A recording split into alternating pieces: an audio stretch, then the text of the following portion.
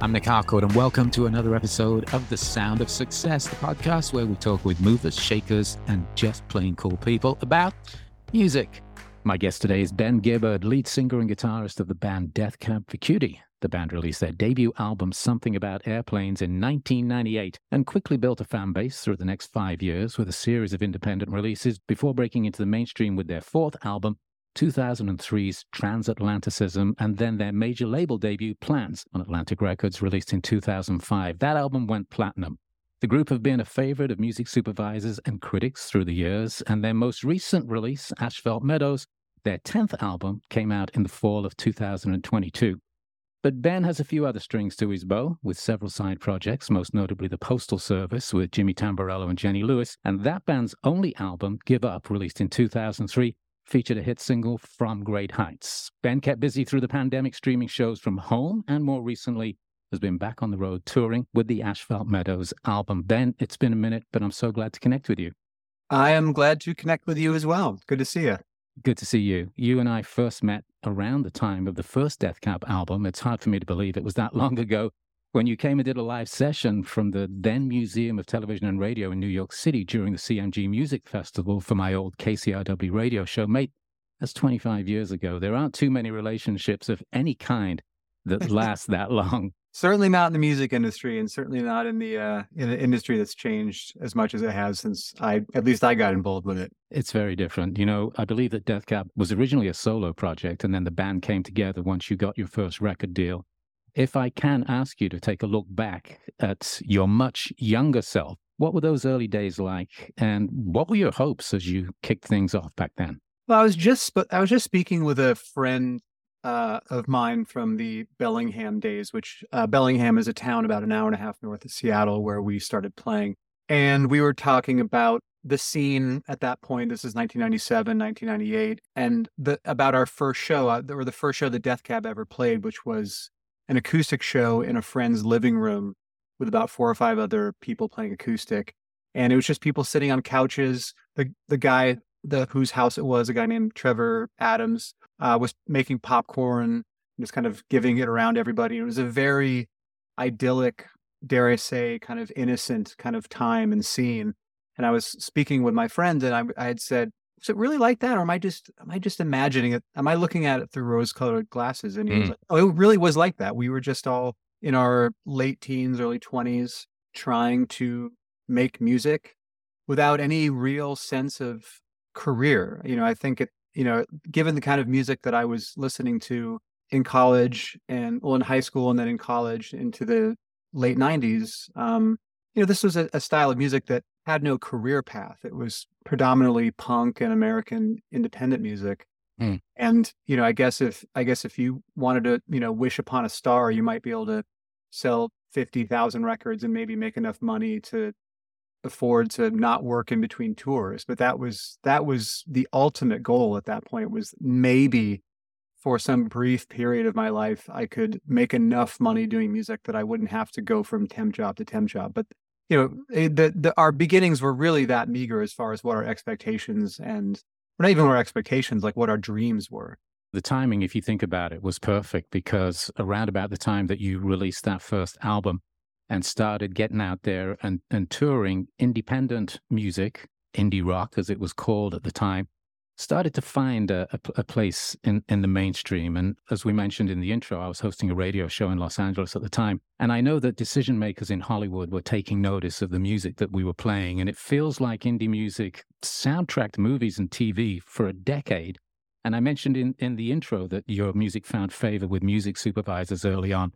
How important were those placements for you in those early days? Well, I think to your point, it's been my kind of theory that a lot of the people who were doing music supervision in the late 90s, early aughts, were people who grew up on American indie rock, or at least, they were, collegiate people who probably grew up listening to college radio, whatever, and they were finally in a position to say, hey, I don't want to use, this garbage bumper music. I want to use the music that I like. Let's hook up the artists and the bands that we like and get their music in movies and TV and ads and things like that. So, I think for us, and bands like us in the early aughts, one has to kind of go back to that time and remember that there really was no internet, at least the way we know it now. There wasn't streaming music. blogs were sort of starting to happen, but they really hadn't taken on the kind of profile that they did over the next 10 years or so. Mm. So for anybody in a band, the option, like a band like us, the option to get heard was making a video and maybe having it get played on 120 minutes. Places like KCRW and other non-com or college stations and alternative radio. But at the time, in my opinion, and I think a lot of people's opinion, alternative radio was maybe at its lowest place. Commercial alternative radio, yeah. Yeah, commercial alternative radio was playing, kind of like really aggressive. They were playing Metallica.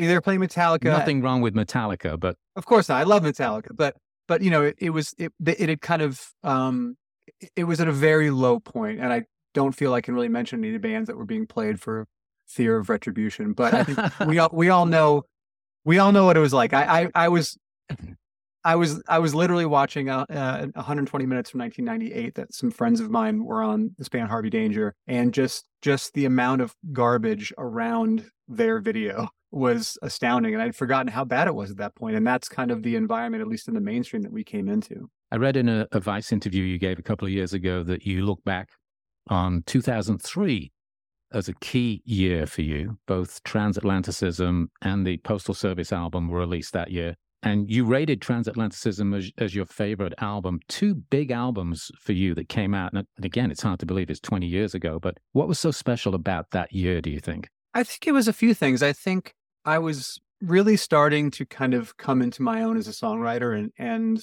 this is the benefit of hindsight. I feel I can say this, but I was starting to really find my own voice around our third record or so, Death Cab's third record. And I felt as if I was starting to kind of find a style that was, certainly derivative, but, as all styles are, but less derivative than some of our earlier work. And I was starting to find a narrative voice that I liked and that I felt was unique to me. But the other benefit that I had at that time was literally time. For the first 5 years of the band or so, maybe a little less than that, but through the first 3 albums, we were touring incessantly. We weren't making a lot of money, and we were having to make decisions based on the next tour or the next record, not necessarily what was best for us creatively, but that in order to keep the momentum of this thing going in its early kind of period, it was important that we get out on tour again or get that record done. Doesn't matter if we don't have enough songs. Let's just get it done. We got to get out there. And we had this, on Halloween of 2001, Death Cab had this near breakup experience where we kind of said everything to each other that we'd ever, hidden inside. And sometimes when you say those things, when you say the unsayable things, sometimes that can be a very liberating place in any relationship, whether it's a band or a marriage or whatever. You just kind of realize, okay, I've said everything I need to say. That person said everything they need to say to me. Now let's talk about how we move forward. And for us as a band, we realized we were burned out and we needed time. We needed time off the road. We needed time to do other things. Chris Walla wanted to make other records. He wanted to produce bands. And so I found myself for the first time in my, I guess now what I would call a career, a lot of time just to write. I didn't have to tour. I didn't have to think about the band. So both Give Up and Transatlanticism I was writing those records at the same time. And why I think that was such a fruitful period for me creatively is that I just had a lot of time and I was able to really just meander creatively and find some new things to kind of explore musically and lyrically. And I think that's a large reason as to why that was such a fruitful year for me. Also, I was 26 or 27 and kind of hitting a creative peak, I felt at that point. Another 20 years on, it's interesting. You're currently on tour, I know, through most of this year with the new album, but you're also going to be doing a double header later this year where you and the Postal Service will go out together and play those 2 albums. You got to be looking forward to that. I really am. I had the idea of doing this tour a couple of years ago as we were kind of moving up towards the anniversary of both records. And while the Postal Service had played what we assumed might be their last show in the summer of 2013, I kind of felt like it was worth doing another go round.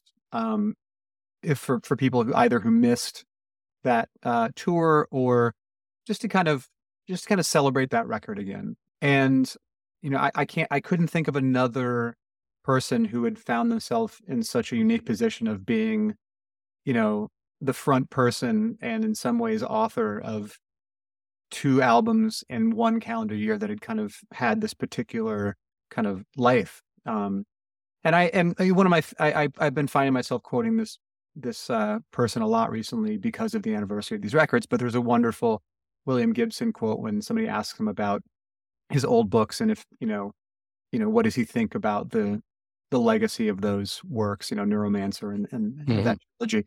And he said something along the lines of, well, I like to think of my books as, my children who went off into the world and had great adventures.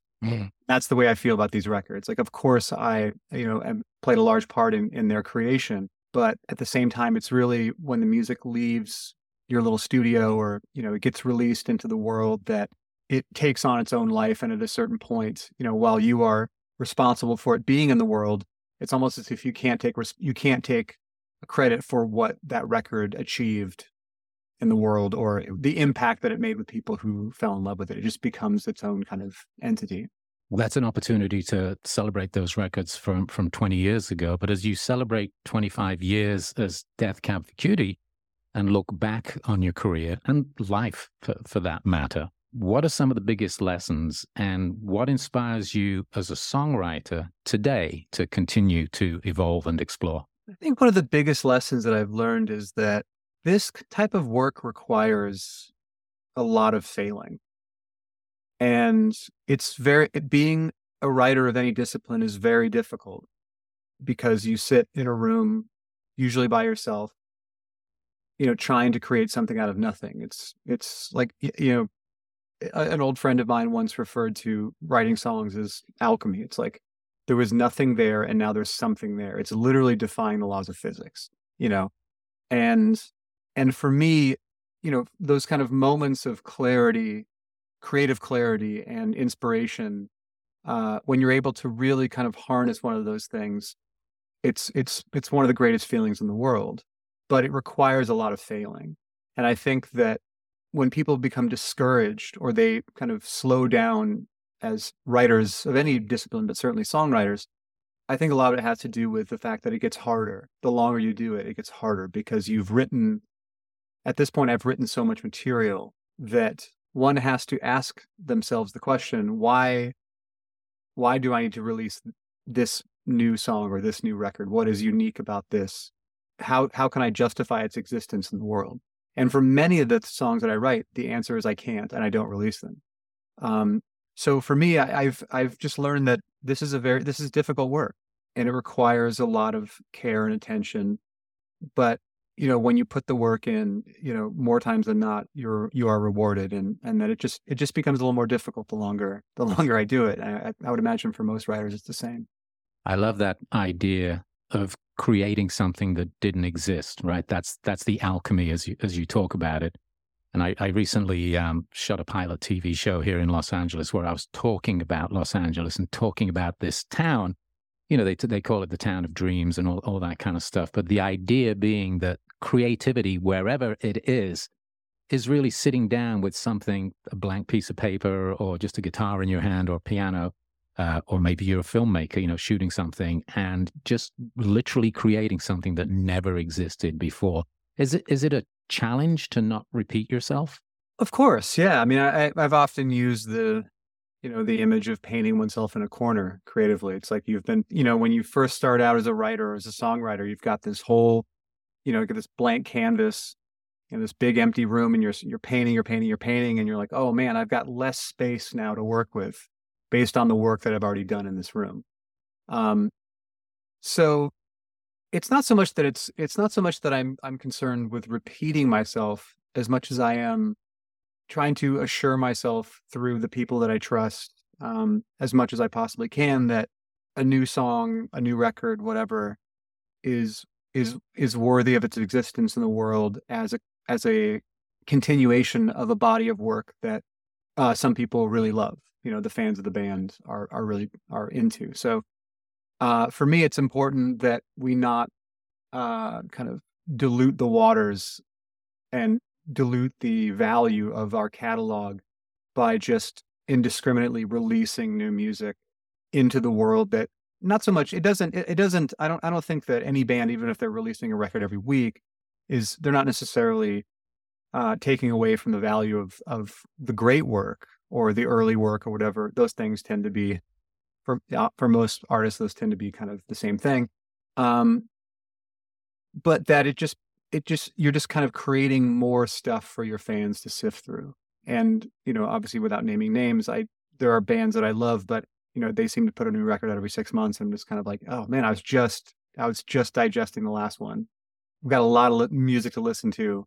And I just don't think that people need a new Death Cab for Cutie record every year or even 2 years. I mean, I think the longer we put out records, I think there'll probably be slightly longer and longer kind of gaps between them as we try to make sure that we're not diluting the catalog that we've already put out.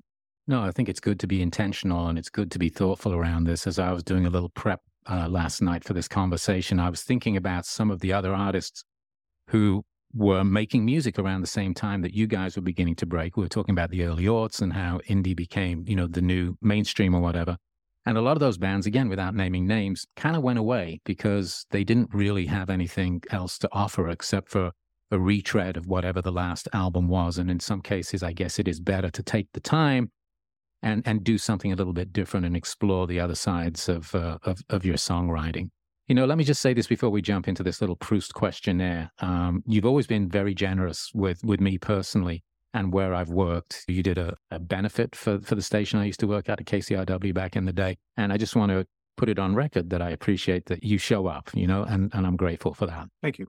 Let's jump into the questions. So what is your first musical memory? My first musical memory is probably when we were living in Japan. My dad was in the Navy, so we moved around quite a bit. And I remember kind of coming online as a sentient being when we were living in off-base housing outside of Yokosuka, Japan. So we were living in a Japanese neighborhood. And I just remember kind of coming online with albums always playing.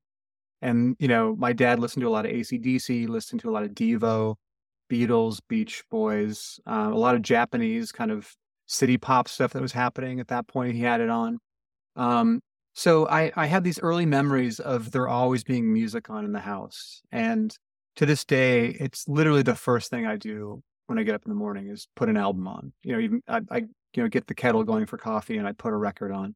And I find that whether I'm in any space alone or even with anybody else, I just feel like music makes me feel less alone. It gives me something to kind of feel in a particular space. Maybe that's a conversation for me and my therapist, but that's like, that is something I feel is very important to me, is just having music present, so I can to focus on, because I just it's been such a constant in my life since my early memories. What was the first music you bought with your own money? First record I ever bought with my own money was Big Bam Boom by Hall Oates, the Hall Oates record. Because I remember hearing, I think Out of Touch was the big single at that point, and I think I must have been 8 or 9 years old. Right. And I petitioned my parents to let me use my allowance to buy that record, which I did, and I still love it, and I'm a huge Hall Oates fan to this day. What was the first concert you went to without parents or adult supervision? The first concert I went to on my own was the Sub Pop Ultra Lame Fest in 1992 at the Paramount Theater. It was Mudhoney was headlining. Seaweed and the Super Suckers played. Pond, the original Pond, the Pond from Portland, played. Earth. I remember Earth opened the show, which is a band that to this day I love. I adore Earth. But as a 15-year-old, maybe I was 14, I can't remember. I must have been 15. I was so confused as to what was going on the stage, because Earth came out with just bass and drums and a drum machine and just sat down and just played doom riffs for like a half hour. And I was so confused. I was like, are these guys roadies? What's going on here? But since then I've grown to love them. Do you remember the feeling of being at a live show for the first time, how it made you feel? Oh, absolutely. I mean, I grew up in this town called Bremerton that's across the water from Seattle. It's an hour's ferry ride. And what we would do, me and my friends we would get the 8 a.m. boat from Bremerton because we just couldn't wait to get over to Seattle, and we would spend the entire day walking all over the city, going to record stores. We didn't have money, we couldn't afford to buy records, but just going into any of the record stores that existed at that time, like Fallout or Orpheum, and thumbing through 7 inches that we just could not get on the other side of the water. That sense of like when physical media was all that existed, Yeah. and you had to go to somewhere to get it. I just couldn't be like, oh my God, they have that Mudhoney Gas Over split single, and oh my God, they have this stuff. And it was just felt this like embarrassment of riches, and I think at the time we'd have tickets for the show and maybe $10 to eat. So, it would be like we would find there was a Godfather's Pizza that had an all you could eat lunch buffet, and we would like stuff pizza in our pockets so we could take it to our friends outside. Yeah, I mean, going to a show is an event. What do you listen to when you want to dance? Oh man, when I want to dance, probably New Order. I like that. It's always been New Order. New Order or Go-Go. DC stuff. I mean, I lived in DC, or we lived in Northern Virginia for 3 years in the late 80s, and which is when where I was exposed to Go-Go. And it just that I'd never heard anything that funky in my life, to that point as a white suburban kid. And I remember going to like high school dances or junior high dances, really, and instead of a DJ, they would have like a live go-go band, which I thought was incredible. I like that. Yeah. So yeah, go-go music and New Order. Yeah. What do you listen to when you're feeling sad? When I'm feeling sad, there is a Jim O'Rourke record called The Visitor that when I went through a divorce about 12 years ago, for whatever reason, that record became the record I listened to every morning. That was the first thing I put on. And I think one of the many reasons I loved it is because it's an instrumental album that almost feels like a kind of a long piece. And it just kind of moves through so many different kind of tempos and emotions from start to finish.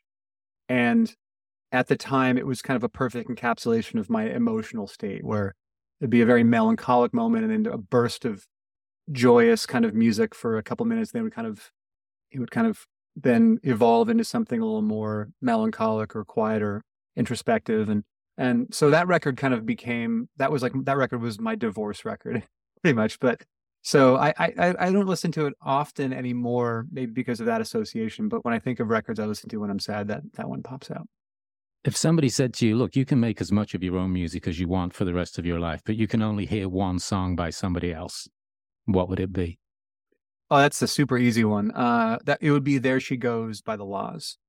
It's the perfect pop song. It's the perfect song. And I have a memory of in 2005, for reasons that are still wildly unclear to me, The Laws did reunion shows in Japan at the Summer Sonic Festival. And we just so happened to be on the same stage a couple bands earlier.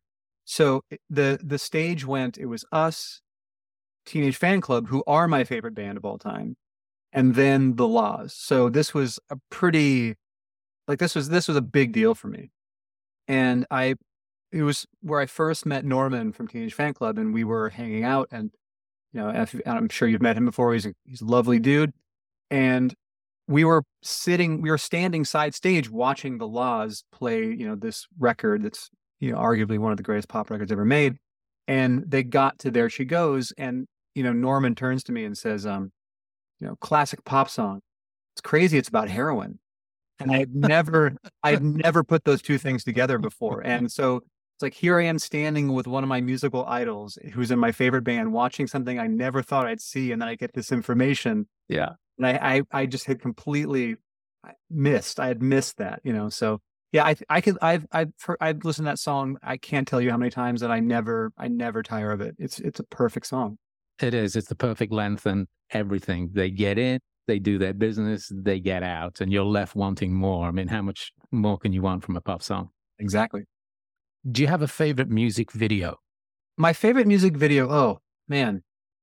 I think my favorite music video is probably the Radiohead video for Just, which to me is a perfect example of there's a performance element. but there's also this narrative structure where a gentleman falls on the ground. It's all subtitled. Guy falls on the ground. Somebody walks up to him and says, "Why are you laying down?" And he's like, "I can't tell you." And it's eventually a crowd starts to kind of form, and everybody's like demanding to know why this guy's laying on the ground. And he says, "Okay, I'll tell you." And then you don't see, there's no subtitles on what he's saying. And then the next thing you see at the end of the video, everybody's laying on the ground. And it's just this fucking great counter narrative to this song that's also great.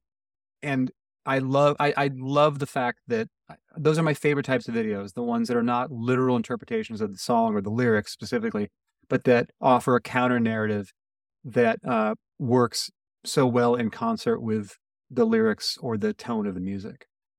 Do you have a recent musical discovery that you'd like to share with our listeners? Recent musical discovery. I wouldn't. I don't know how recent or how much I've discovered them, but just as far as in my own listening, there's a wonderful band from Seattle called the Black Tones that I think everybody should know about. And like Eva Walker, the singer of the band, is arguably one of the greatest front people I've seen in a long time. And they're one of those bands that I think people really need to see live. And that's not a knock on the records at all. But when you see them live, you really get a sense of just, what an incredible performer and kind of what an inclusive experience it is when a performer is able to bring the audience in to them the way that Eva does. So I would say that everybody should check out the Black Tones. They're great. Is there a band or an artist that you personally love, but feel perhaps they never quite got the big break or the attention they deserved? Man, that's like so many bands. If there's one thing I've become very aware of in my musical travels is that oftentimes timing has as much to do with the band's success as the quality of their music or what have you. And a lot of bands that we came up with, I felt were more victims of timing than anything else. And it's my position that King James Version and Where Have All the Merrymakers Gone by Harvey Danger are two of very underrated, underappreciated albums from that period. And I think a lot of it had to do with just the climate and alternative music at that time was kind of, there wasn't a lot of space for a band like that in the mainstream, although they had a big single, in 1998. They were kind of in that no man's land between alternative rock, kind of the dregs of of commercial alternative radio at that point, and the indie rock that preceded it, and also was to come afterwards. And I think for me, as I mentioned earlier, watching this old 120 minutes with, They Are My Friends, so I'm a little biased, but with Harvey Danger, and just seeing what else was popular in alternative, quote unquote, alternative music at that point, it was kind of like, wow, these guys never had a chance. There was just, this wasn't what it was at that point. So I would hope that, as the years go on, that people give those records, another shake, because I think the songwriting is phenomenal. The production and the presentation, of course, is of its time, but I think that there's a lot of really timeless moments on those records. One of the things I've learned in life in general, I think, is that timing is everything. Yeah, it really is. As well as good lights, obviously. Yeah, exactly. Do you have a musical guilty pleasure? Well, I don't believe in guilty pleasures at all. I think that calling anything a guilty pleasure is an attempt to present oneself as more cultured than they might actually be. Fair enough. Or to kind of make, be like, well, I really love Fellini, but my guilty pleasure are the Transformers movies. It's like, no, you like the Transformers and you like Fellini. You can like both things. Let me rephrase the question. Yeah. Is there an artist that we would be surprised to know that you like? Yeah, I really like Post Malone, honestly. I don't think that's a super controversial thing to say. And I don't listen to a lot of contemporary pop music at all. It's not that I think I'm above it or whatever, or that it's uncool or something. But I don't listen to the radio. I don't listen to pop radio. I don't just drive around with the, turn the dial. So I'm very unaware of a lot of stuff that's popular. I feel in some ways, probably as a function of my age, I sometimes feel like when I go to another country and people are on TV pretending to be famous, it's kind of like, well, who are these people in Germany pretending to be famous? Like, well, they're famous in Germany. Exactly. Right. Of course. I'm joking, of course. But I'm starting to feel that way in America now sometimes too, where I'm like, who is this person and why are they pretending to be famous? I think he has some very pretty transcendent moments. And, I'm very curious to see kind of how he develops over the course of his career. And our final question, how are you feeling right now? Right now, I'm feeling a little hungry, and I'm meeting a friend at noon for lunch. But emotionally, I'm feeling excited because we're going to start a tour on Friday, and it's been a couple months off the road, and I'm kind of excited just to get back there. It's January right now in Seattle, which is the days are short and dark and rainy, and we're going to some sunny places, or at least some places in the south that hopefully will be sunny. So, yeah, I'm just excited to get a little exploring under my belt. Well, it's great to catch up with you again. Thanks so much for being on the podcast. And I look forward to seeing the double header later on this year. I know here in Los Angeles, you're doing 3 nights at the Hollywood Bowl, which is unbelievable. It's crazy. I mean, I felt confident that the tour would do well, but I had no idea it would be doing this well. So I'm very humbled and very excited to get out there and kind of share these records with people. Well, hopefully I'll catch up with you then in person. Thanks for being on the podcast, Ben. Appreciate it. Thank you. The Sound of Success is hosted and produced by myself, Nick Harcourt, for Spark Network. Our theme music is by Keita Klein. For more episodes, find us on Spotify, Apple, sparknetwork.com, or wherever you get your podcasts. Thanks for listening.